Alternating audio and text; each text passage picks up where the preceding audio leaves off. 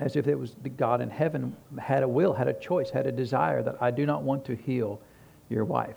Now clearly God didn't heal his wife, but if you start with the correct premise of God is good, see, then I start digging. If I'm not getting healed, then I start digging. I start spending time in prayer. I start spending time in the Word. I start talking to the Lord. What's the deal? What's going on? Because if God is good, I have to be healed. There's no options. I have to be healed. If God is good, I have to be able to receive my healing. And if you're tenacious enough, if you're dogged enough, you can find the answer. Yes. And it's not always, well, you're a terrible person, you're horrible, Christian, you're full of sin, and sometimes it's just lack of understanding, how the Word applies to your particular circumstance. It may be that you have a hindrance, sometimes, not always, not even the majority of times, but sometimes Jesus had to deal with sin in someone's life before he could heal them. The man that was born by four, right, that let down through the roof, before he could heal him, he had to forgive him of his sins. But that was the exception and not the rule. Most of the time, because it says, even in that case, it says when he saw their faith. So, it is possible to have faith even when you need forgiveness. Amen? I mean, the whole point of getting forgiveness has to be done by faith, right? So even with faith, so that man didn't lack faith. He lacked, being forgiven as a hindrance to him receiving his healing. But the worst thing that we can ever do as faith people is to judge other people about why they're not getting healed. Amen. Well, they're probably in sin. Yeah, that's probably it. Well, they go to the wrong church. Well, clearly that's it right there, right? Well, they just, I saw them talk mean to their kids the other day. That's why they can't get healed. And are you anybody's judge? Am I anybody's judge? Did I know what's in the heart of everybody that I meet? And so when somebody says, why didn't so-and-so get healed? It's an easy answer. I have no idea. I mean, to know anything else, unless, now, if I can talk to somebody, even 5 minutes, just let them talk, usually I just listen, right? And if you listen long enough, you go, well, I thought I'd get healed, but, never been healed before and didn't really think I would.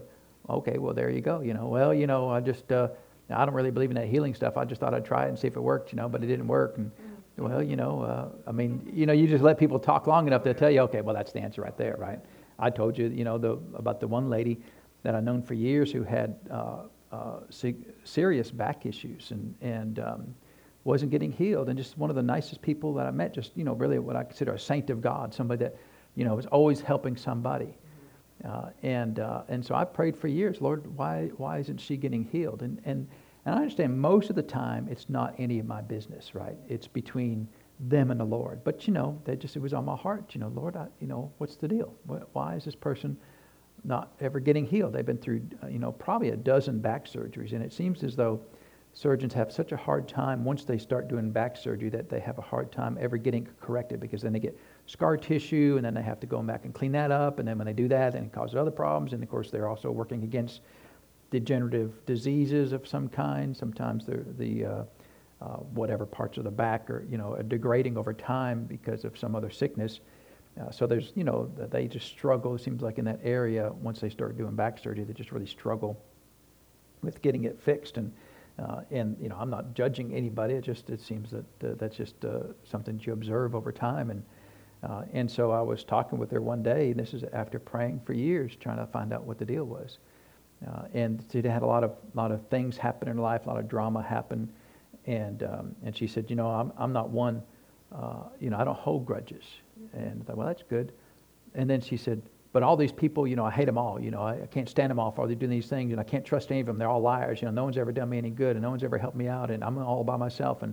And all this bitterness started just coming out. And now she's done a really good job of hiding it over the years, right? But the Bible says that out of the abundance of the heart, the what? The mouth speaks. You can hide it and paint over it and bury it for a while, but if it's in the heart, it'll come out eventually. And right in the middle of her talking, the Spirit of God spoke to me, and it's almost like he pointed a finger and said, that right there is why she can't get healed. Now, she started the whole conversation was, I'm not one who holds bitterness. And yet she was the very one who held bitterness. And so, it's really hard to help somebody if they say they're not this way when they're exactly that way, because, I mean, you have to either tell them, well, you're lying, and I don't know, sometimes the Bible says, James says, you can even deceive your heart, deceive your own heart. You can get to a point where you've deceived your own heart, thinking that you're this when you're really that. But, that doesn't, I mean, that's just reality of humanity.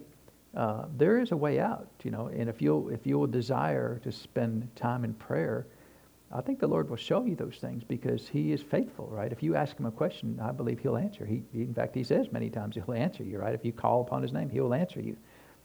And so the question for us is, do we want it bad enough, right? Do we want the answer bad enough? Do we want the answer regardless of the cost to our personal selves? Do we want the answer? And if we want the answer bad enough, the Lord will get it to us, amen? Because He may have to work through 50 years of bitterness that you've decided never to deal with, right? And of course, the bad thing about bitterness and unforgiveness is people have done those things to you, and they're real things, right? All the things that she said that she was in unforgiveness about were real. I knew most of the circumstances that she was talking about, and they were real things. People had, it's like kicking a baby seal. She's just the nicest person. And yet people would be so mean to her and say the worst things to her and backstab her and accuse her of all manner of evil. And so she took it personal. She received all of those things and took it personal and got into bitterness and unforgiveness because of that. And so it's like a double, jeopardy. Now she's got not only the things that were done to her, but now she's also in unforgiveness and bitterness. And the thing that seems to be... I was going to say cruel. It's not cruel at all, really. It's the thing that is interesting to me about forgiveness is there's never, from the Word of God, a requirement for the person that you're forgiving to acknowledge their guilt. They have no requirement to say, I'm sorry. They have no requirement to apologize. They have no requirement to ask for forgiveness before you are required to forgive them. And people, well, that seems unfair. It's irrelevant. That's what the Word of God says, right? It says if you have anything against your brother, forgive him. It doesn't say if you have anything against your brother, as long as he repents, forgive him, right? Now there is a story where Jesus said, if your brother comes sin against you 7 times, and 7 times he comes and repents, you still got to forgive him. But it's still true that if he sins against you 7 times and he never repents, you still got to forgive him. And so, forgiveness is, to me, if you ask people what is forgiveness, it's an interesting question, because what is forgiveness, right? People say, oh, well, I heard someone just the other day say, well, forgiveness is not allowing you to be vengeful to somebody else for their guilt. And I think, that's not really true. I mean, and really it took me a long time of studying to kind of boil it down to what I believe is the essence of what forgiveness is, because in studying the Word of God, the best definition that I believe that I've ever had for forgiveness is to pardon somebody. Because pardoning somebody is, number one, is you acknowledge their guilt. Even if they never acknowledge their own guilt, you acknowledge their guilt. And so, forgiveness is not overlooking their failures, right? Forgiveness is not, well, they're just having a hard day, or, well, they were just hungry or tired, or, well, unless you walk a mile in their shoes, you don't really understand them. And no, I mean, the love of God can look at somebody and go, they're a terrible person. What they did was horrible. They should not have done that, and you can look at that and just acknowledge that what they did was a sin without judging them. Well, they should die and go to hell. I mean, that would be crossing the line, right? And that's where a lot of people get in trouble, is they can acknowledge that what somebody does is wrong, but then they step over the line and now take a position as judge, which is not their position, right? But forgiveness is when you, as an act of your will, choose to pardon somebody for their guilt.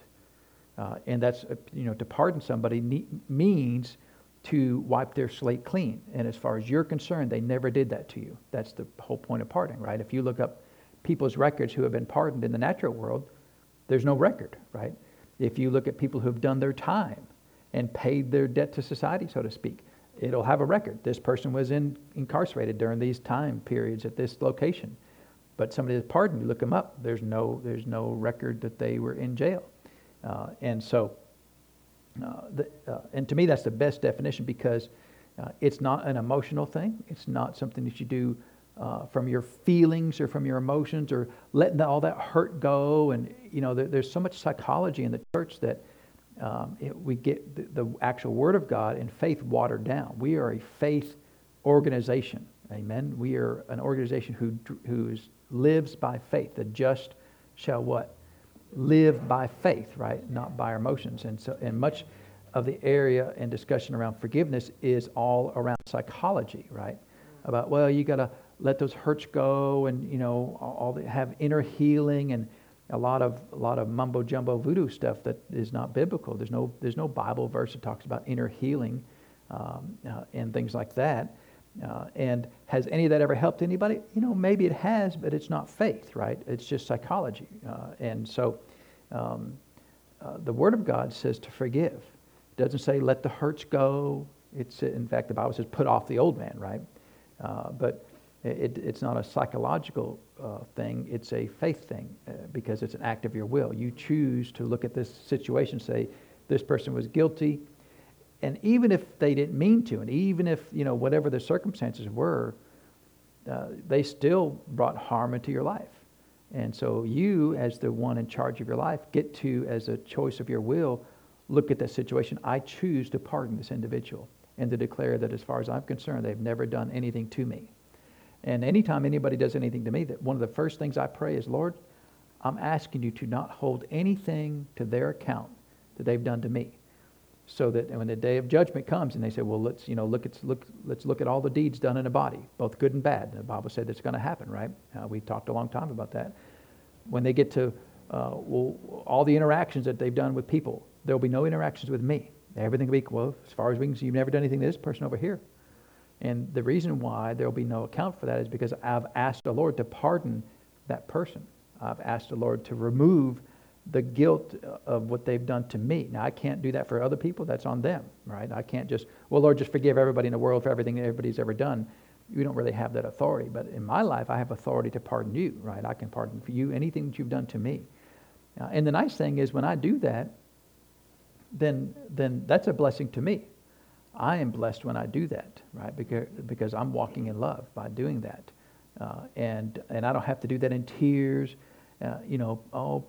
People cry, Lord, please help me forgive them. And there's no tears necessary to forgive somebody. There's no begging of God necessary to help you forgive somebody. It's just an act of faith. You choose to do it as a decision, just like any other choice that you've ever made. You decided to get born again. You chose to get born again. You chose to receive Jesus as your Lord and Savior. And I know in that area, that unforgiveness and bitterness is a hindrance to many people's lives.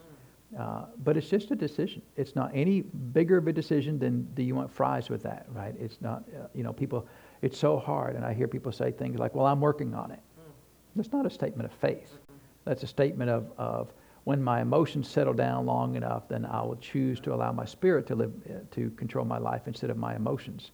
I'm not going to live by my emotions. I live by my emotions, all growing up, and even years after I got saved. And when I learned that, I am not, my emotions are not me. My emotions are things that I have, right? They're just a tool that I have to express what's on the inside of me, and they're great tools, and there's nothing wrong with emotions, I'll laugh and have a great time, and, sometimes people get annoyed at me because I'll laugh about things, and I don't care. I like having a good time. I like laughing. I like cutting up and telling jokes that that can be told in public and to your mom.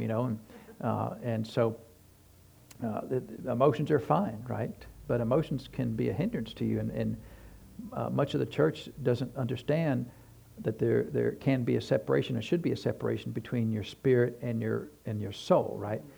Divide us under soul and spirit. That's what Hebrews chapter 4 says, right? Divide us under soul and spirit, right? There should be a separation. Your spirit is in control of your life, not your soul. And yet, much of our lives, we are run by our emotions, right? We're controlled by our emotions. Our path is dictated by our emotions, how you feel, right? How you feel about somebody. Just mention certain people's names in the presence of other people. All the hackles are just mentioning their name will cause that. Well, that's somebody who's being driven by their emotions. Amen.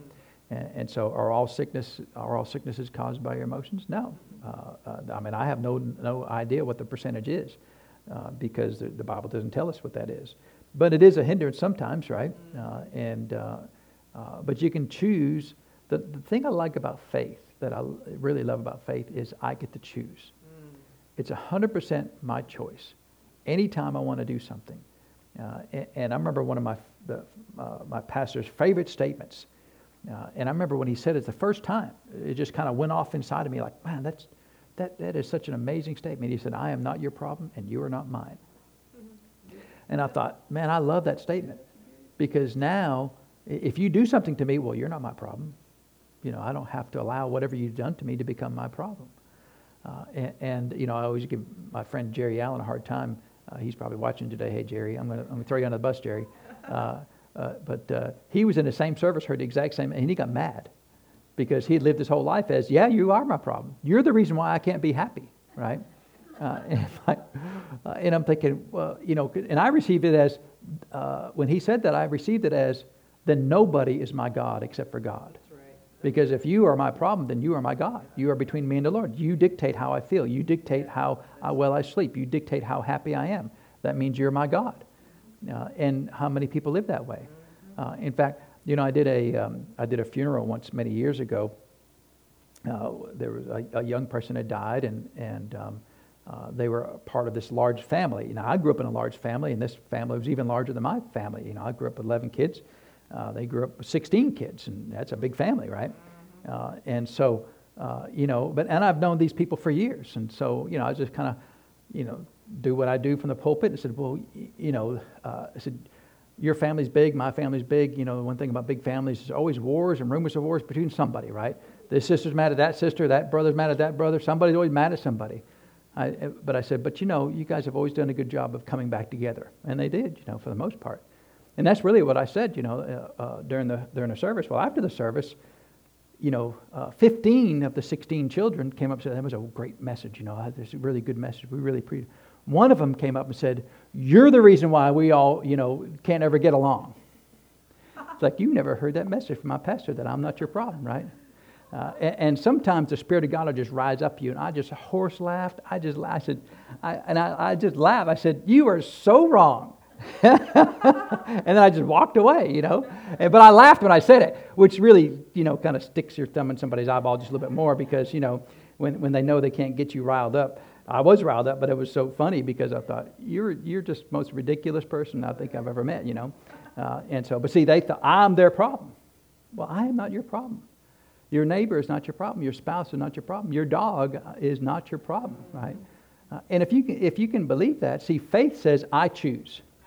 Faith says, I choose how I feel. I choose how well I am. I choose how happy I am. I choose how prosperous I am. I choose. The world doesn't choose for me. My circumstances don't choose for me. My boss doesn't choose for me. I choose everything in my life. I remember when the Lord came to the nation of Israel. He said, I have put before you life and death. Therefore what?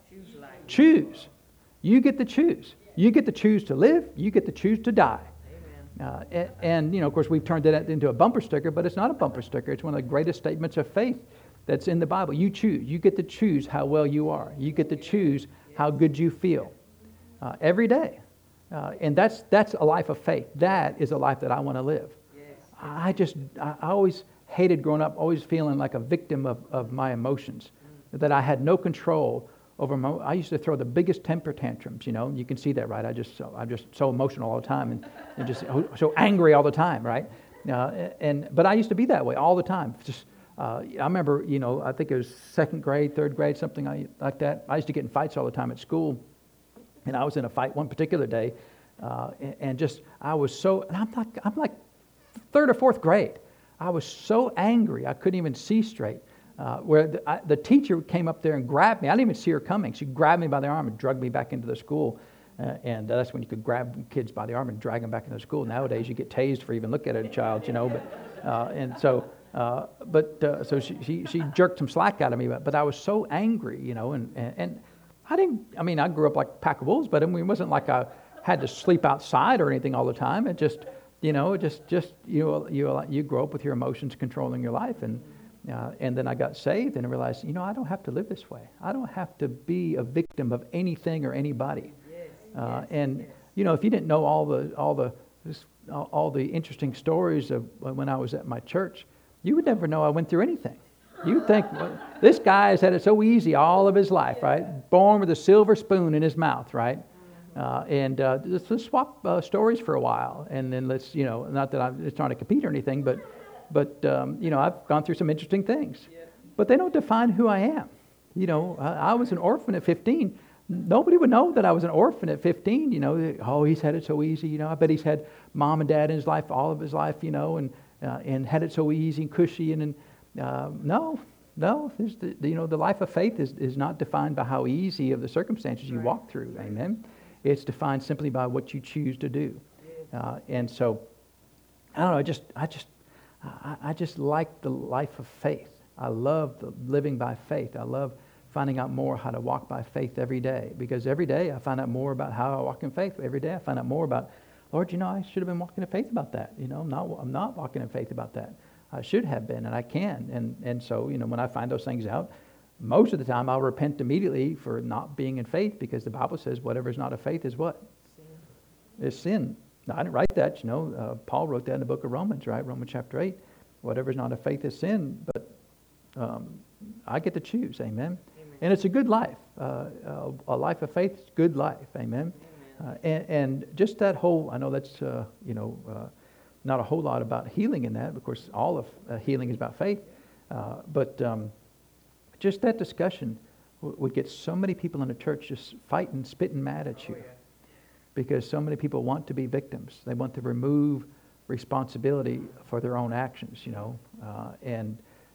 much of, in fact, who was his name? The fellow that was in charge of the Salvation Army, William Booth, right? General Booth. I should know that, right? Because we got a bunch of Booths running around here, right? But William Booth said that the people want forgiveness without repentance, right? You have to acknowledge some of these things, but a person of faith can say, well, I've done this, but the Bible says I can be forgiven. And that's what a person of faith can do, right? A person in their emotions, well, God couldn't even forgive me. Blah, blah, blah, blah, blah, right? I mean, is what you've done greater than the blood of Jesus? Is it even close to the blood of Jesus? It's so embarrassingly far away from the blood of Jesus. I would be embarrassed to even utter those words. Yet people will casually say that God couldn't even forgive somebody like me. So God loved the whole world, well, except for that guy. That He sent His only begotten Son for everybody, well, except for that guy right there. And especially for you, you don't count. There's no way, right? Because that means that you're greater somehow than the blood of Jesus, greater than the precious Son of God, greater than the Lamb of God. That what you've done or what you've said or what you've believed in the past is greater than the one who hung on the cross? I don't think so. You're such an amateur compared to what He paid for. Amen. So everybody can be forgiven. But in the church, I got in trouble not long ago because I was teaching about the heart and the soul and the spirit and how those things work. And when you get into this topic, sometimes the church, to me, these things are really simple. These are not hard concepts to understand from the Word of God. But because you say certain things, they immediately jump to the conclusion, well, then you're saying that we all can just sin as whatever we want to. Just do whatever you want to. It doesn't matter. Just do whatever you want to. I've never said those words. I know the Bible says that the wages of sin is death. And I know that sin and death often go together. And if you stay in sin long enough, you will die, right? You may die early. You may die spiritually. You may die in a lot of different ways. You may die. The Bible talks about one death being a life without power. So you may go to church and you may, sit on the front pew every Sunday. But a life without power is death, right? And you may die and go to heaven. So I'm not your judge. I can't decide and define how that sin will affect your life. But it's not good for you, amen? But there is forgiveness. If you're required to forgive other people, surely God will forgive you, right? If He told human beings to, I require that you forgive somebody. But for me, I'm going to pick and choose if I forgive somebody or not. I thought the Bible says that if you confess your sins, He is what? Faithful to forgive your sins, right? And so that means that he's always going to do it. Faithful means he's always there to do it, right? And so, well, not that one. Yeah, more than likely. I've had people try to imply to me that I will not be forgiven for things really I hadn't even done anyway, but, just over the years, right? People just try, because they do that because they're trying to put you in an emotional jail. Because if you think you can't be forgiven, then you'll be stuck, right? Then I'm just a sorry, no count individual. No, I'm forgiven. I didn't say I'm perfect. I just said I'm forgiven, right? And so there may or may not be a hindrance in sin in your life that's hindering your ability to receive healing. If there is any hindrance, I believe that hindrance can be found. What the root cause of it is, if you ask the Lord.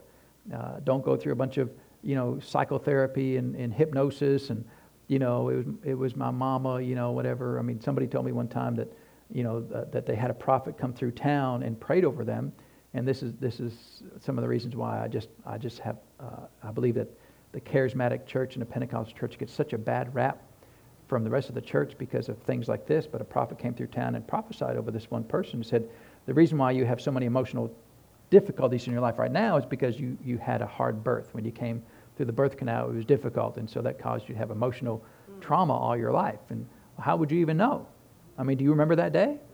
No. All I remember is that, it was dark and warm one minute, and it was cold and light the next minute. That's all I remember, from that day. I actually don't remember any of it because, I was just a baby, obviously.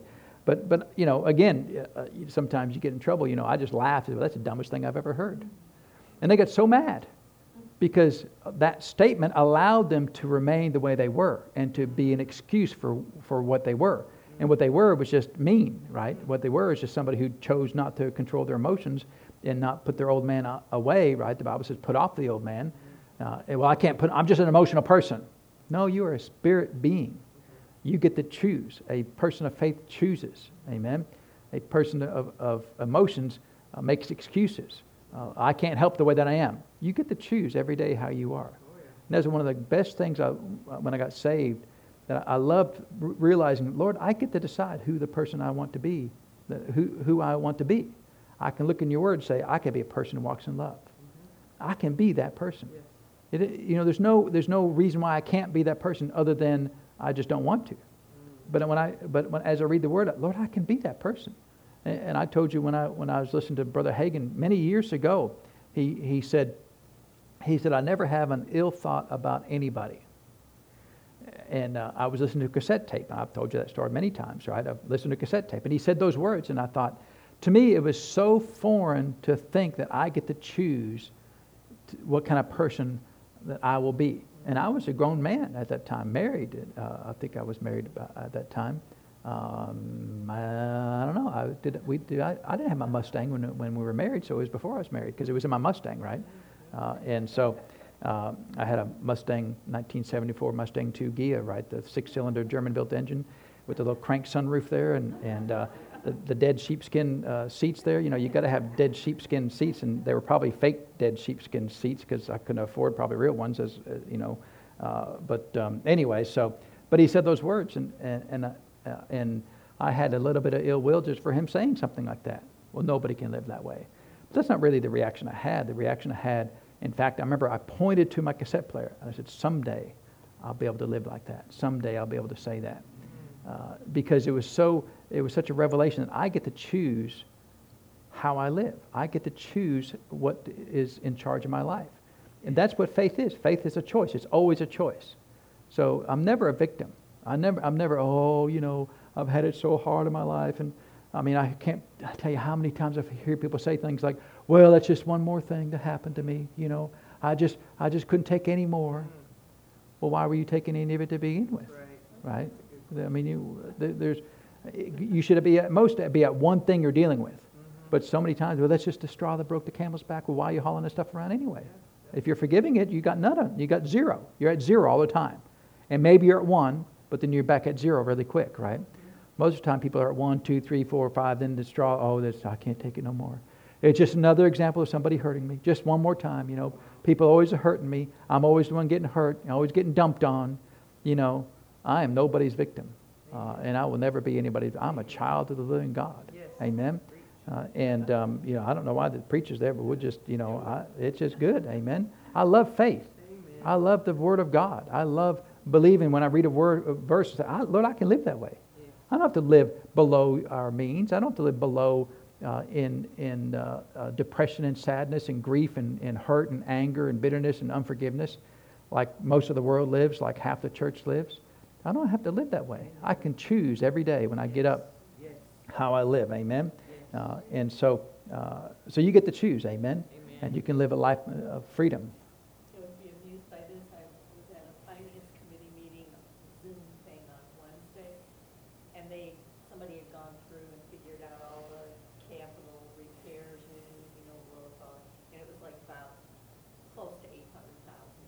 Yeah. And they weren't, I wouldn't say they're freaking out, but there was a lot of tension, like, how are we going to save that much money for them? And so it was near the end of the meeting when, they actually gave the number, and then I said, well, God gives us prosperity. We should have faith in prosperity that He'll prosper. And it was like the total silence.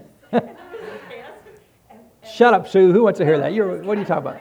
And then they got me though. They said it was the time was to end the meeting, and they said, "Well, Sue, why don't you have the closing prayer about prosperity?"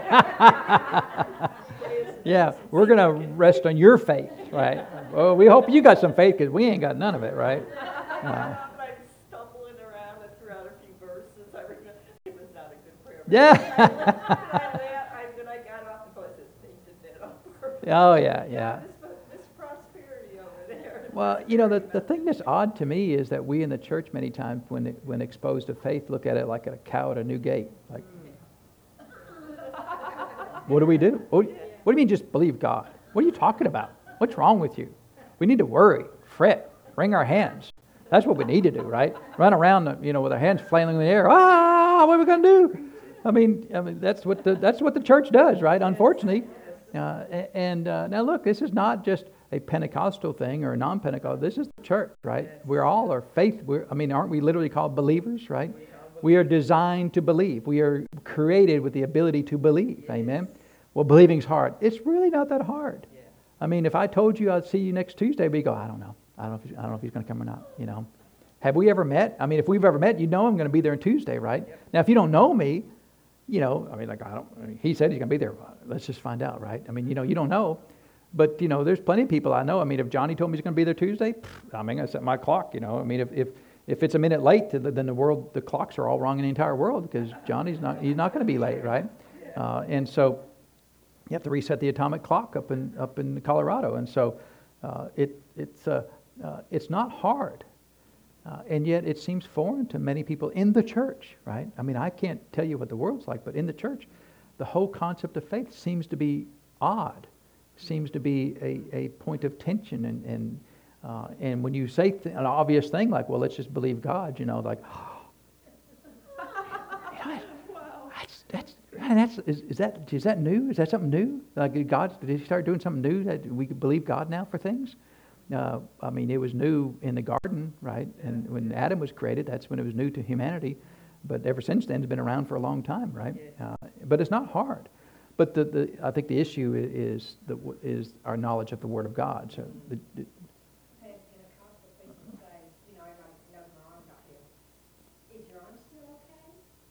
still okay? Well, that healing stuff's only going to last for a little while, and then you're back to square one, right? Oh, I know. I told you, early on in the healing school, when I said that it's God's will every single time without exception to heal, I had a Pentecostal person, been in Pentecost probably as long as I've been alive, right, on this earth. And I said, do you really believe that? Well, nobody actually believes that. I mean, I'm thinking, I'm a really nice guy, but sometimes I want to say, what's wrong with you? You mean you don't believe that? How could you not believe that, I mean, if you've not been taught healing, because the church you go to doesn't believe in healing, and okay, fine, maybe we'll give you a bye for a little while on that. But if you've been taught healing in a Pentecostal, of course, a lot of Pentecostal churches, well, God will heal you, unless sometimes He won't. And then, you just don't know, right? I mean, even my friend Lester Sumrall, the only minister I know that stays that course that strongly, as It's Brother Hagin from teaching now. I've never heard Smith Wigglesworth say anything like that either. But even my friend Lester said, God heals. But it's out, and it's like, but he gave no Bible verse, right? And I'm not mad at Brother Lester. When I get to heaven, I may have to run from him, but he's short, so I can outrun him, I'm sure. But no, when we get to heaven, I can guarantee you he'd be like, yeah, sorry I ever said that. Because God is our healer. Yes. Amen? Yes. And he always wants to be our healer. He is Jehovah Rapha, right? It's not what he was going to do, it's who he is. Yes. You can't separate who he is from who he is, right? Yes. And so it's, I don't know, it's just, to me it's like, well then, I've got the whole rest of my life booked up because I could teach these same things for the next 60 years and it'll still be new to some people, right? And you think this is, I think, well, everybody knows this, right? I mean, to me, in my heart, all this discussion about faith is like, well, everybody knows this.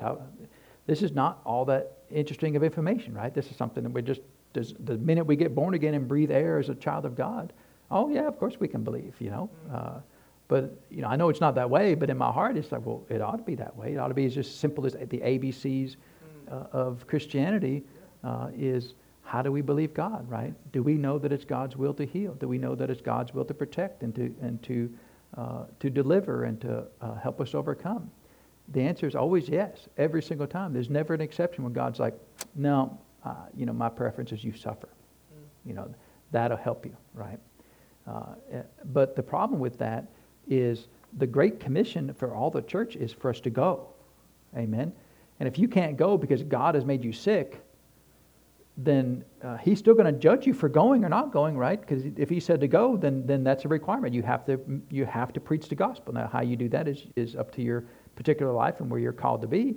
You don't have to go overseas to do it. You can do it at work. You can do it in the drive-through or wherever. It doesn't matter where you do it or how you do it, as long as you do it by the will of God. But if you can't do it because you're physically unable to do it, you think God's going to give you a bye? Oh, sorry. You were sick. But the Lord's going to be like, well, I provided you healing to get better so that you can complete my will on the earth. But if he's making us sick, how is he making us sick but also requiring us to go? That would be an unjust God to just say, hey, go build my house. Go build a house. Well, where's the wood and the hammer and the nails? And, well, I'm not going to give you anything. You just got to do it yourself, and I'm going to judge you for doing it or not doing it. But I don't have any tools. I don't have any money to do it. Oh, sorry, you're going to be judged for it, That'd be pretty unjust, wouldn't it? God says, go into all the world, but I'm going to make you sick before you go, so you can't go, but I'm still going to judge you for not going, and well, that just seems kind of unkind, right? And so, of course, he's not going to do that, but so is it God's will to heal? Is it ever God's will not to heal? It's always God's will to heal. Amen? And that's the simplest truth. And yet that truth has held back so many Christians from receiving healing. Amen? Because in the church, our responsibility primarily is to obtain faith to receive healing in and of ourselves, right? That's our ultimate goal, is to where we can believe God and receive healing anytime that we need it. And of course, there's no problem with laying hands on people, obviously. But that's our ultimate goal, right? But if you can't get past whether or not it's God's will, then you can never, ever get in faith. Because faith is, and Brother Ballsworth is the first one that I know that recorded that statement, and maybe he got it from somebody else, I don't know. I've heard a lot of ministers say it, but they never mentioned it was from Brother Ballsworth, but he was the first one I've read that said faith begins where the will of God is known. Mm-hmm. Because faith is believing what the Lord has said, and that it's his will to do what his word says. And so faith begins. So in other words, there's no faith until you get to the very beginning that says what God has said is true, and he wants me to have this promise. That's the will of God. If he says that I am your healer, then I understand from that statement that it's God's will to heal me, and so my faith is based upon the fact that it's God's will that I have the promise of this verse. And if you can't get to that point, then you can never get in faith about any verse. You can never get in faith, well, I just don't know if it's God's will to heal me or not. Well, then it'll be impossible for you to ever be in faith for your own to receive healing. And so, and that's, for some people, that's a huge hurdle. It's a huge hurdle to get to the point where they believe that it's God's will to heal them. And it may be because of their lack of training, lack of teaching, lack of understanding the Word. It could be because of their past and what they've done. There's a lot of reasons why they have a hard time getting to that point. But if they can never get to that point, they will never have their own faith for healing. They will have to be dependent upon the mercies of others to receive healing. Fortunately, the Lord's merciful, isn't He? He is merciful, and He does provide mercy for us. Many healings in the New Testament were acts of mercy, right? No faith on the receiver's part at all. But then there were plenty of great examples where the person receiving, Jesus said, "Be it unto you according to what? Your faith," right? And so there were plenty of good examples also that people had their own faith, and all Jesus had to do then was to supply the power. They had the faith. He just had to show up with the power, and they received their healing. Amen. And so He didn't have to override their will or override their mental state to get them healed. Amen. And so we have finished up chapter 6 in our book here, but we have a few questions we haven't answered, and then we'll get into chapter 7 let's see what time we got. Oh, we'll see how it goes here, right? So there's only 7 questions here, so you guys want to answer them? So question number 1 says, "What paid for our healing that causes us to rejoice?" The precious blood of Jesus, right? Did she say Christ? She might have said Christ. I always prefer to use Jesus, but the precious blood of Jesus paid for our healing. And we know that's not exactly 100% correct, but it was it's by His stripes, which of course, when you get stripes, you bleed, I know. So, but we'll give her a bye on that one, and that's pretty close, right? And so, according to Psalm 100, verse 4, how should we enter into His gates? With thanksgiving. Lord, we're so thankful. I can't tell you how many times during the day I'll just walk around and say, Lord, thank you. Sometimes I'll thank Him for something specific. Sometimes just thank Him for general. Lord, just thank you for being you. And because I always want to be thankful, right? One of the things that says at the end times, people will become unthankful. And if you look at our society today, how many people are unthankful? Just they demand things, well, you owe me something. Well, that's really unthankful, And so we could preach about all that and put on my pastor's hat for that one. And so according to 1 Peter 1:8, what comes before rejoicing? Believing, right? Having believed, we rejoice. Amen. And that's really what allows that rejoicing to happen, because once you believe that it's God's will for you to be healed. In fact, I don't think I told the story when we were teaching the class, but I remember one time I was praying for one of the kids, and they had, cough or flu or something, and they were feeling really bad and aching, had a temperature, and so, do what I'm supposed to do as a dad, go and pray for them, right? Laid hands on them, and believing God that they were healed. And the Lord spoke to me. He said, how would you feel if I had healed her immediately, or if she was healed immediately? And I'd say, I'd rejoice. He said, that's how you're supposed to act before you see it. Mm-hmm. Because if I believe, then it's the same exact thing as if it was really there, right? Once I believe that it's happened, right? Of course, we know Mark 11:24 says, what things soever you desire when you pray, what? Believe that you what? Receive them, right? And then you'll have them. So if you really believe that you receive them, then why is the rejoicing delayed until it's manifested? The rejoicing can begin the moment you believe, because if you believe, when you order something, as soon as you hit check out, right, and approve this order, you get excited about it. Oh, it's on its way, and so our believing comes before our rejoicing. Amen. And then, according to Psalm 34, verse 1, how often should we bless the Lord? Bless the Lord at all times. Amen. Now we bless a lot of people, but we ought to bless the Lord more, right? And that's not exactly in the same context, is it? And then number 6 says, name one example where a sick person was not healed immediately in the ministry of Jesus. So what's at least one of the examples? The blind man at Bethesda, right, who saw the trees, so the Lord had to pray for him twice. Any other examples? The nobleman's son, right, says that he began to amend at that hour, right? And so We don't know how long the full manifestation of that took, but he began to amend. And what's one more example? Who got healed as they went? The 10 lepers, right? And so this is so Jesus sent them away while they still had leprosy, and when they left his presence, they still had leprosy. And somewhere between them leaving Jesus and arriving at the high priest is when they received their healing. So it wasn't an immediate cure, right? And then question number 7 is just for the praise cure to work, what must come first? Yeah, and I got a note here. This question is not from the book, right? This is my own question, right? So, but we covered this in class. Faith, right? So, because the praise that you give to the Lord is an expression of the faith that's in your heart, right? And so the faith is so big that you have to praise the Lord and how big He is, right? And so that was our 7 questions there. Oh, did I miss number 5? Oh, yeah. According to Psalm 103:1, how much of our being should we bless the Lord with? All that is within me, right? Bless the Lord, all my soul, and all that is within me, right? Bless His holy name. So all that's within you, if you take all that's within you and bless the Lord, there's not anything left to complain and gripe and mumble and be afraid of your circumstances, right? So all that's within you.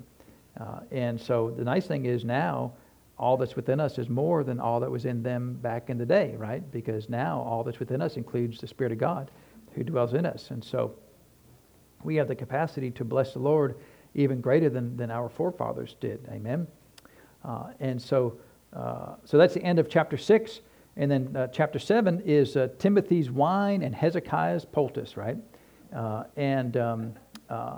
It's a brave minister who will preach on this topic right here, right? You're talking about landmines and possibilities of traps and everything. And of course, she doesn't go really deep into this discussion there. And I have seen small wars fought about these particular topics, But, if it's in the Word of God, we ought not be afraid to talk about it. Amen. And so we've just got a couple minutes to turn over to 1 Timothy chapter 5. And we'll start there and, hopefully we won't get everybody in the whole church mad, when we preach about it, but we'll see what the Word says. Amen? So it says here in 1 Timothy chapter 5, verse 23, it says, drink no longer water, but use a little wine for thy stomach's sake and thine often infirmities. And so what was the purpose of the wine? It was medicinal in purpose, right? To provide some relief from whatever these ailments, and they were often in frequent sicknesses that Timothy was going through. And so Dr. Paul prescribed wine for Timothy's ailments. Amen? And so now some verses or some translations say that verse 23 was not really in the original language, and it's wasn't supposed to be there, and I think James Moffat didn't actually include it in his most recent translations there. But I'm not going to go into a long dissertation about wine, but we need to talk about a few things because it's right here, right? It's right here in the Bible. And so does it say anything about being drunk here, about getting drunk with wine? No. In fact, if you look at it says use a little wine, right? And so some people, I remember years ago, because I believe that the Word of God in general teaches that there's no need for drinking alcohol in any social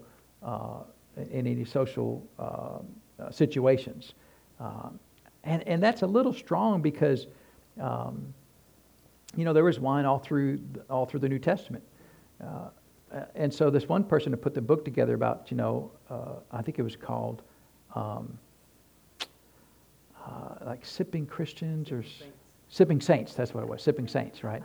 And so I read the book, okay, somebody wrote a book about it, so it'd be good to have a good foundation of Scripture to know what we believe, right? But the whole premise was, when Paul talked about wine here, it wasn't alcoholic wine, right? The wine that had any alcoholic content. Does it say this is non-alcoholic wine? I mean, in the whole history of the Bible, how many times have people gotten drunk with wine? I mean, who's probably the most famous person we know? Noah, right? And so, but that was thousands of years before this, right? So if they had alcoholic wine in days of Noah, when they've had alcoholic wine here, and Paul, who wrote 1 Timothy, didn't Paul also write Ephesians chapter 5, where it says, be not drunk with what? Wine, where is what? Where is excess, right? And so the whole premise was, well, none of this wine that they're talking about here in the New Testament was wine with alcohol, which, I mean, and it seemed like they had arrived at a conclusion and wanted to make scriptures fit their conclusion, that because we hate wine so much that we want to rewrite the scriptures. And so, you know, from my understanding, every time the New Testament talks about wine, it's talking about wine that has alcoholic content. Now, my observation has been that wine and any alcohol in any social setting has never done anybody any good. It has brought more harm and grief and sadness to the world than it's worth at all. And so, and you know, you can go over to, and really when people talk about wine, my go-to scripture is Romans chapter 14. And Romans chapter 14 says, if I do something that's going to cause my brother offense, then I'll never do it again. Well, in our society, you know, wine and alcohol in general is still seen as a vice, right? Something that you ought not do. And, you know, if you saw me at the restaurant drinking a beer, would you be glad about that? No. So I'll never do it. Never do it. And so in that regards, it would be a sin for me to do that if it's going to cause you, because I don't need it, right? And so, because there's no value in it. And I had somebody come to the church one time and say, you know, the Lord told me to stop by here. Said, I'm looking for a place where there's liberty. I mean, I don't know that you'll find many more places that have more liberty than we have, right? We're as free as you can be. And so I said, well, I believe in complete, total liberty from the Lord, right? Now, most of the time, people, when you say liberty, they think about liberty to allow their flesh to run their life, right? And so he said, well, would you go get a glass of wine with me? I said, why no? And he said, well, why not? I said, well, because it would offend my brother. And I said, I don't need wine. And besides that, why would you want to take something that will always, even in small quantities, affect your thinking, right? And if it's going to affect your thinking, why would you do that? And if you take too much of it, then it completely removes all your thinking, right? And you become really dumb. And so he got offended and left, never came back. It's funny, the Lord told you to come here, but because I answered a question from a biblical standpoint, right? And you couldn't argue with my response to him at all. There's no arguing, because most of the time people want to argue about use other verses that don't even make any sense, right? And so number one, alcohol is in a social setting has never done anybody any good. But this is not a social setting. This is a medicinal setting. This is a setting where this man, Timothy, had often infirmities, often sicknesses, right?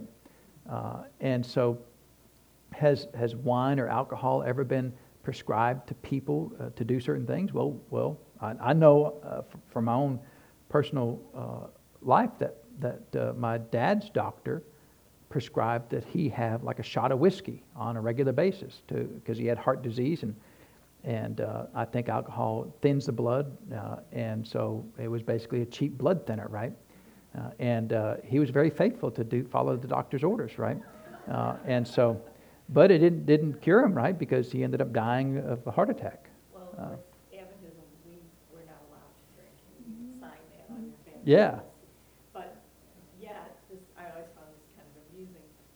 We're also real into herbs and tinctures and everything. And a tincture is herbs that are dissolved in alcohol, and that is strong. It's like really vodka. Yeah. And I've actually made tinctures, and some herbs don't activate with just water, which is an extract. Right. Some have to have alcohol to get it out in there, and I'm kind of thinking that's what's going on here a little bit. Yeah, and so, of course, people use this verse as an excuse or a privilege to then go drink alcohol from a social standpoint. But really, unless you want to live with often infirmities, there's no need ever to drink alcohol. Now, look, I'm not mad about it. I mean, there's so many more things that are more important than this whole discussion. And yet people will, just like I said, that fella, I mean, he would not come to this church because I wouldn't go have a glass of wine with him. And so I'm thinking, well, but my liberty gives me the freedom to not ever have to drink wine. I don't need alcohol to be happy. I don't need anything to be happy, right? And people smoke weed to be happy. People drink alcohol to be happy. I'm happy because I woke up. And so to me, it's just, this has it ever done anybody any good? Ever. In the history of humanity, has alcohol ever done anybody any good outside from this medicinal situation here? But it's never done anybody any good in the social setting. Well, it just makes me at ease. Well, then get in faith. I live in the peace of God. I live in ease by faith. Amen. I don't have to have alcohol to do that. And so, when we took a flight over to Africa one time, as soon as the door closed, one of the great evangelists said, they ordered one of those old shot of whiskeys, right? And he said, I have to have alcohol to sleep. I have to have the shot of whiskey to sleep. And of course, immediately, I didn't say anything, but immediately he rose up, liar. That's really, because my Bible says that he gives his beloved sweet sleep as long as they take a shot of whiskey. Is that what it says? No, the last part's not in the verse, right? It says he gives his beloved sweet sleep. It doesn't say as long as you take a shot of whiskey. So you don't have to have a shot of whiskey to sleep. You just wanted a shot of whiskey and you were using it as an excuse. And so, but I know people who get just fighting mad over this topic. Now look, my mother died an alcoholic. She died of liver disease because she was an alcoholic. In fact, I remember her being an alcoholic all my life. Every Friday she'd go to the grocery store, she'd come back drunk for years, and tried to kill herself, throw herself down the cellar stairs to kill herself because she was so consumed by alcoholism. And after my dad died in October of 1979, she became a full-time alcoholic. Before, she was a part-time alcoholic. Now she was every day. And she drank Pepsi and Seagram 7 every day. Pepsi, and of course, she thought she was hiding it, but you smell it every day, you just recognize it, right? And she'd get her bottle of Pepsi Cola and bottle of Seagram 7. She used to hide it behind the stereo, and I'd find her alcohol, and I'd pour it down the drain. I'm just a kid, right? Just 14 years old, trying to deal with an alcoholic mother, and in tears, I'd beg her in tears, please stop drinking. I'm the youngest child, begging my mother to stop drinking because she's going to die and I'm going to be left alone. I've already lost one parent. I'm going to be left alone, crying and holding her in my arms, begging her to stop drinking, but she couldn't. She didn't know how to get victory over that. It consumed her, and it consumed her life. She died, and I remember as she progressed in the hospital, you get liver disease, and then all your skin turns yellow, right? She was yellow and pale from all of the liver disease, and she died in the hospital, right? She died in 1980, 9 months after my dad died. But that experience doesn't define my understanding of alcohol. When I read the Word of God, I never see it do anybody any good. That's sufficient enough for me. It's always caused grief. In every circumstance where it's taken in a social setting, every single example in the Word of God, it's taken it has only turned into grief, and so you want to argue for or against it? I really don't care. I know what the Word of God says, that when Paul said this, it was in the context of a medicinal situation, and if you want to live with often infirmities, then drink all the alcohol you want to. None of my business, right? You want to live like that? None of my business. But I'm going to live, why couldn't Timothy get it by faith? Well, I don't know. Sometimes, you need help in the natural world. If you can't get it in the spiritual world by faith, then sometimes it's okay to go to the doctor, okay to take medicine. I would never tell anybody you shouldn't take medication. And Paul was prescribing Timothy here to take this medication. So again, the Bible doesn't say that much about it, right? In the New Testament, it doesn't say much about it. It says you ought not be drunk. And so is there ever any excuse to be drunk? Never an excuse to be drunk. There's never an excuse to be drunk. Paul calls it excess, right? It's an excess of the flesh. And you ought to just leave it at that. Amen? And then realize it's never done anybody any good. And in our society, it's still seen as a vice and still would offend everybody in the whole country. But look, I've been to Europe. You go to Europe, you go to France, and they have, drink wine like it's nothing. I mean, they hook up IVs of it and everything, And I used to go to the manufacturing plant there. They have a cafeteria. You drink wine at the cafeteria. Now I can't imagine that being done in the United States, but to them it's not any big deal. Well, then move to France. Look, you do whatever you want to do. This is not something that's even worth arguing about. But I know people who say, if I see a Christian drinking alcohol, I won't even associate with them. That's awful harsh. That you're going to die on that hill about separating yourself from your brother over that. And yet this person over here would say God doesn't heal, like he's a horrible person, and you'll let that go by, but you won't let that other thing over there go by. It riles me up way more when people say God doesn't heal than whether or not you like doing this particular thing or not. So I'm going to leave it, for you to decide. And I'm not going to preach hellfire and damnation over these things because there's not hellfire and damnation in the Word of God about it. Never done anybody any good. It's only used here in the context of medicinal purposes. Leave it at that. Amen. Because if your doctor said, well, you got to take a shot of whiskey or die, what would you do? Well, a lot of Christians would die on that hill, right? And yet Paul told Timothy to do that. So are you giving an excuse? I'm not giving anybody an excuse. You do whatever you want to do. You do whatever you feel like the Word tells you to do. But like that fella came in there, he wanted liberty, but he wanted liberty as he defined liberty. I had liberty to not ever drink ever again. And I don't not drink because my mother was an alcoholic. I don't drink because I don't see it in the Word of God. And I don't need anything in my life that allows me to feel at ease other than the peace of God. And so I don't need alcohol. There's nothing in me that ever needs a shot of whiskey, right? If I just had a shot of whiskey, I could really do. I need a shot of faith, if anything. That's the only shot I ever need, right? So I just leave it at that. The Bible doesn't say much about it in the New Testament, and it doesn't say much about it in the New Testament, except it never says, it does repeat a couple of times, don't be drunk. But my question to you is, if you drink alcohol in a social setting, how many times have you been drunk? I'd say it's rare that people who do that don't go long periods of time without being drunk sometime. Being buzzed is still being drunk, right? When now you can't drive because you've had a few too many. Now you're not slobbing around falling down drunk, but what's the difference? There's no difference, right? The police think there's no difference, right? And so never done anybody good. What's the value of it? Amen. Remember the Bible talks about weights and sins, which so easily beset you over in Hebrews chapter 12. That's a weight. Amen. And so now we may have lost half of our Facebook audience. I don't know. I don't really care because to me this is not something worth. The anger that I hear many ministers talk about this is so strong that it overshadows what the Word says. And if the Bible didn't say a lot about things, then you kind of leave things alone, right? And so this is not something that, in this case, Paul did prescribe alcohol-based wine for Timothy's infirmities. And now you get to some circles, right?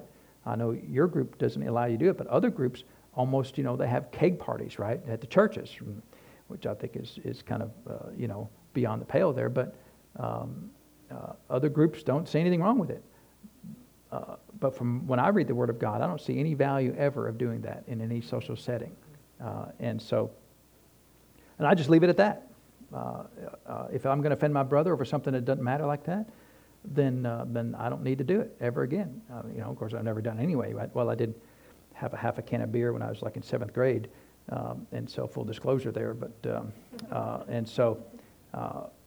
I come from a long line of people in my family that have been alcoholics, and a lot of alcohol, growing up with a lot of alcohol. Never saw it do anybody any good. Not a single time ever thought, that's really going to help them out. Never once thought that, and never will, right? Never seen it done any good. So that man's definition of liberty was to allow his flesh to do whatever he wanted to do. My definition of liberty is to do whatever the Spirit of God wants me to do. I like my definition way better than his definition, right?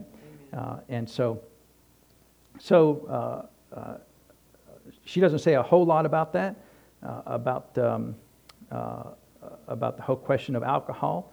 At the end of the day, she said that you're free in the New Testament, as far as what's in your diet, right?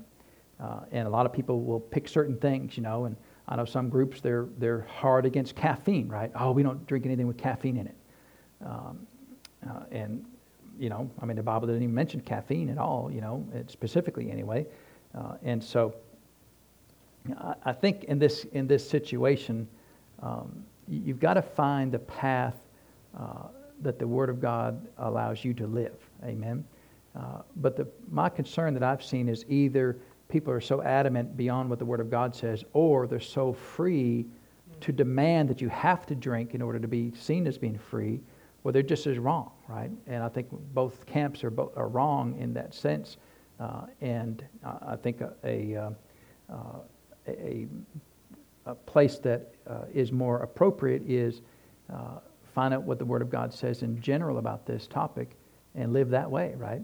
And if it's going to offend your brother, then it not ever be done. And if it's only ever seen as a vice in the Word of God, then there's no need for it there either. And so, people argue about Jesus when he turned the water into wine at the wedding, and they told that wasn't alcoholic-based wine. Well, it had to be, because remember what the governor said. He said, well, you put out, normally you put out the good stuff first and then bring out the cheap stuff, right? Because after they drunk enough, they don't know what in the world they're drinking the second time, right? Because it's alcoholic-based, right? And so that's the whole point of the discussion there. Why did Jesus do that? That's always a great $64 question right there. In their society, it wasn't seen as a big deal, right? And I think that if we can get to that point where it's just not a big deal either way, well, are you saying it's okay it's just, you do whatever you want to do, right? I know what I'm going to do, what the Word of God allows me to do. And if you can, with a sincere heart, tell me something different, well, then I'll leave it alone. That's none of my business. And some ministers would just, I know ministers say if I ever saw a Christian, I would never associate with them. And I think that's really harsh, right? But you'd let them lie and commit adultery and sin and steal and hurt somebody and backtalk somebody. That's okay, but doing this other thing over here, that's not okay. We ought not be picking things like that and saying, well, that will divide us. Amen. I know how I'm going to live. I know what the Word of God allows me to do. And since I have no often infirmities, I never drink alcohol. You go to my house, there's no alcohol in my household. There will never be any alcohol in my household. We even have a wine rack because that's what the house is built.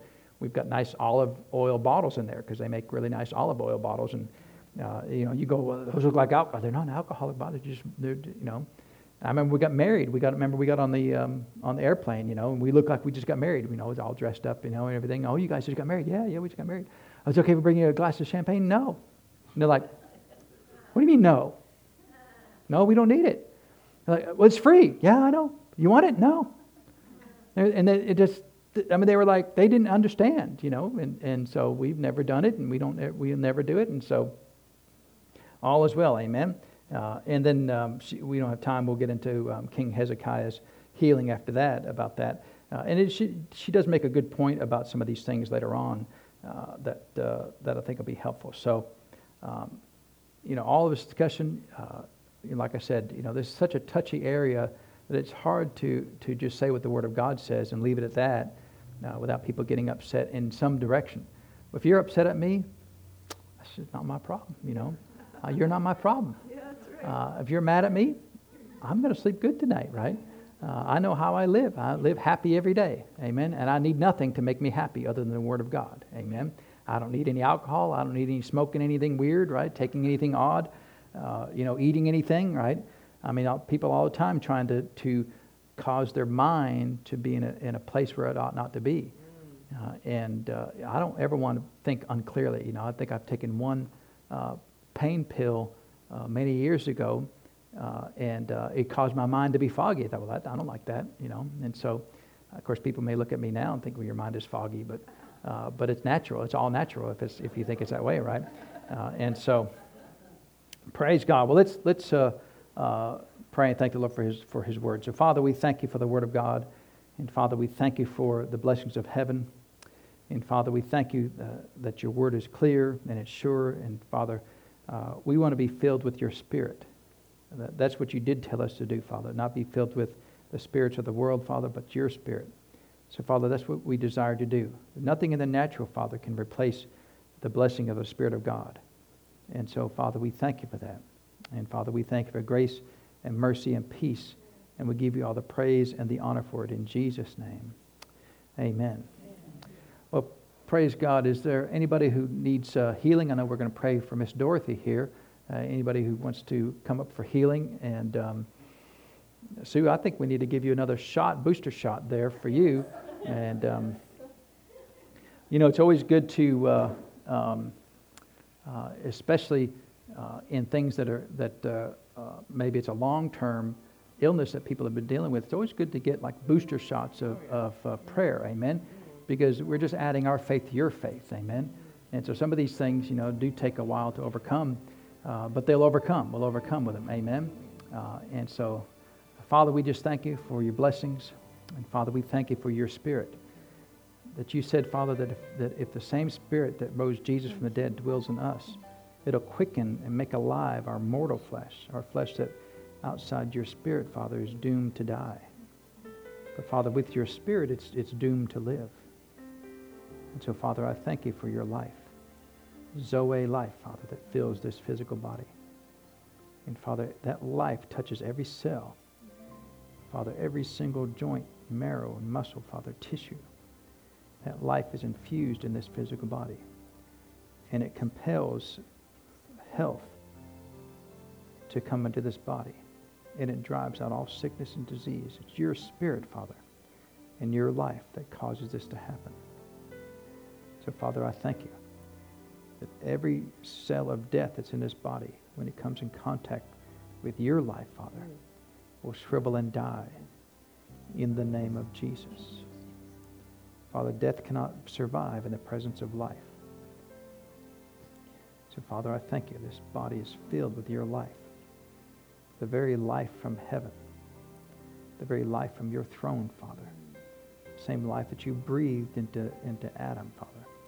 And caused his entire body to wake up and to become alive. That same life is filled inside of this body. In the name of Jesus. Thank you, Father. In the name of Jesus. Thank you, Father. Thank you, Father.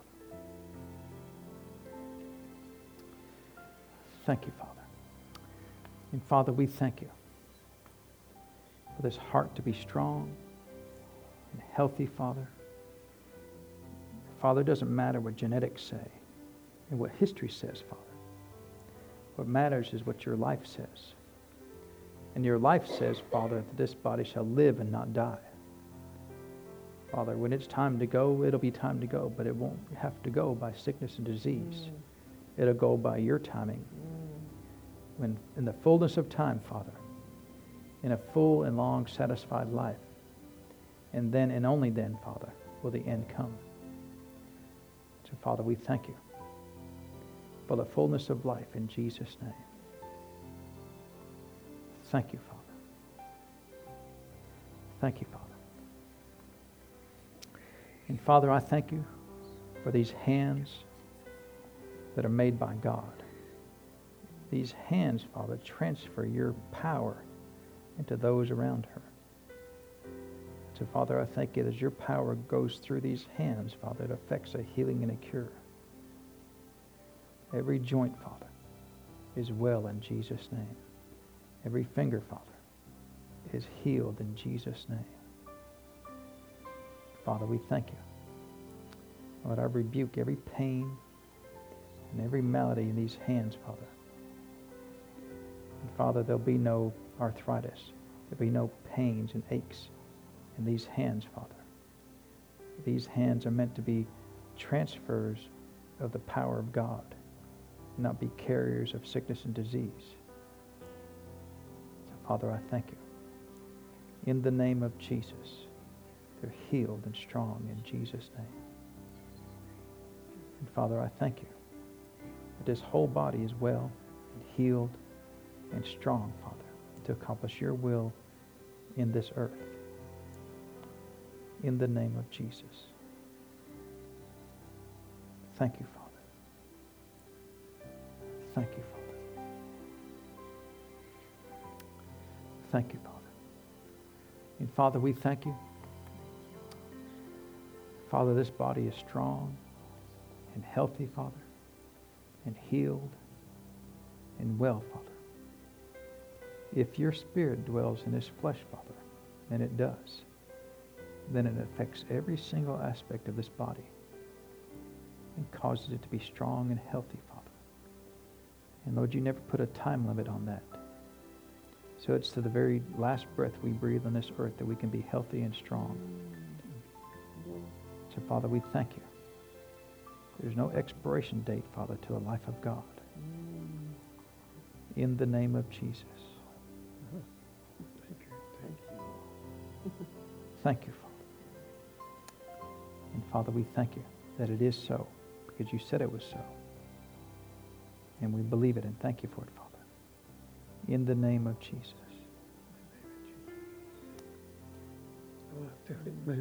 Thank you, Father. Thank you, Father. Thank you, Father.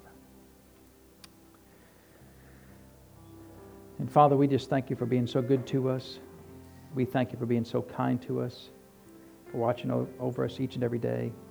And Father, for this class, we thank you that you are Jehovah Rapha, that you are the healer. And Lord, you said that with long life you'd satisfy us and show us your salvation. And so, Father, each and every day you show us your salvation, which includes healing, Father. And we thank you for these things. And we give you the praise and the honor for it, Lord, in Jesus' name. Amen.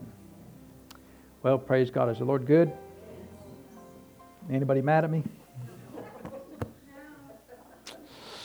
Yeah. I mean, you can be mad at me if you want to. I don't care. I'm going to sleep good tonight anyway, right? So, there are some topics. It's just,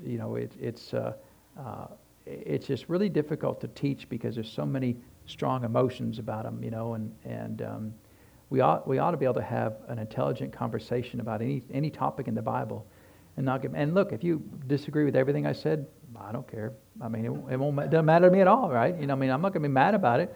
Well, I just, but some people, you can always tell how mad they get. Well, it seems like you ought not be so mad about that, It's. Yeah. Well, a lot of times people will use their emotions to control you, right? It's like, well, I don't, well, they're mad at me. Oh, I don't care, whatever, So anyway, is the Lord good? Well, let's get ready to receive this afternoon's offering then. And we appreciate y'all's faithfulness in giving. Amen. And just think how much you'd have to pay to get this kind of information in the world, right? If you went to a seminar, I've been to lots of seminars, paid thousands of dollars to go to a week seminar. Only get to hear somebody an hour a day, pay thousands of dollars. And so we're a pretty good deal, right? We're cheap, amen? And so, of course, you give however you want to. I'm not trying to get any money out of your pocket. I'm just saying, in the world, I paid lots of money to go hear something that wasn't nearly as valuable as what you get to hear every week, right? So come ahead, Mr. Jared. In fact, I think we're going to start charging you what we're worth. But then all of you have to take a mortgage out, because, this is gold, right? This is stuff worth more than gold, amen? How many billionaires would give every penny they own to live another day? Every single penny, right? And we can tell you how to live all your life for free, right? And so praise God. Well, the Lord is good, amen? And in the back we have okra and green peppers. Are those from Johnny's garden? Fresh okra and green peppers straight from Johnny's garden there. So help yourself to those. And we've been eating a lot of roasted okra at my house here lately, so it's been pretty good. So, all right, well, you be blessed, and we'll see you next Sunday.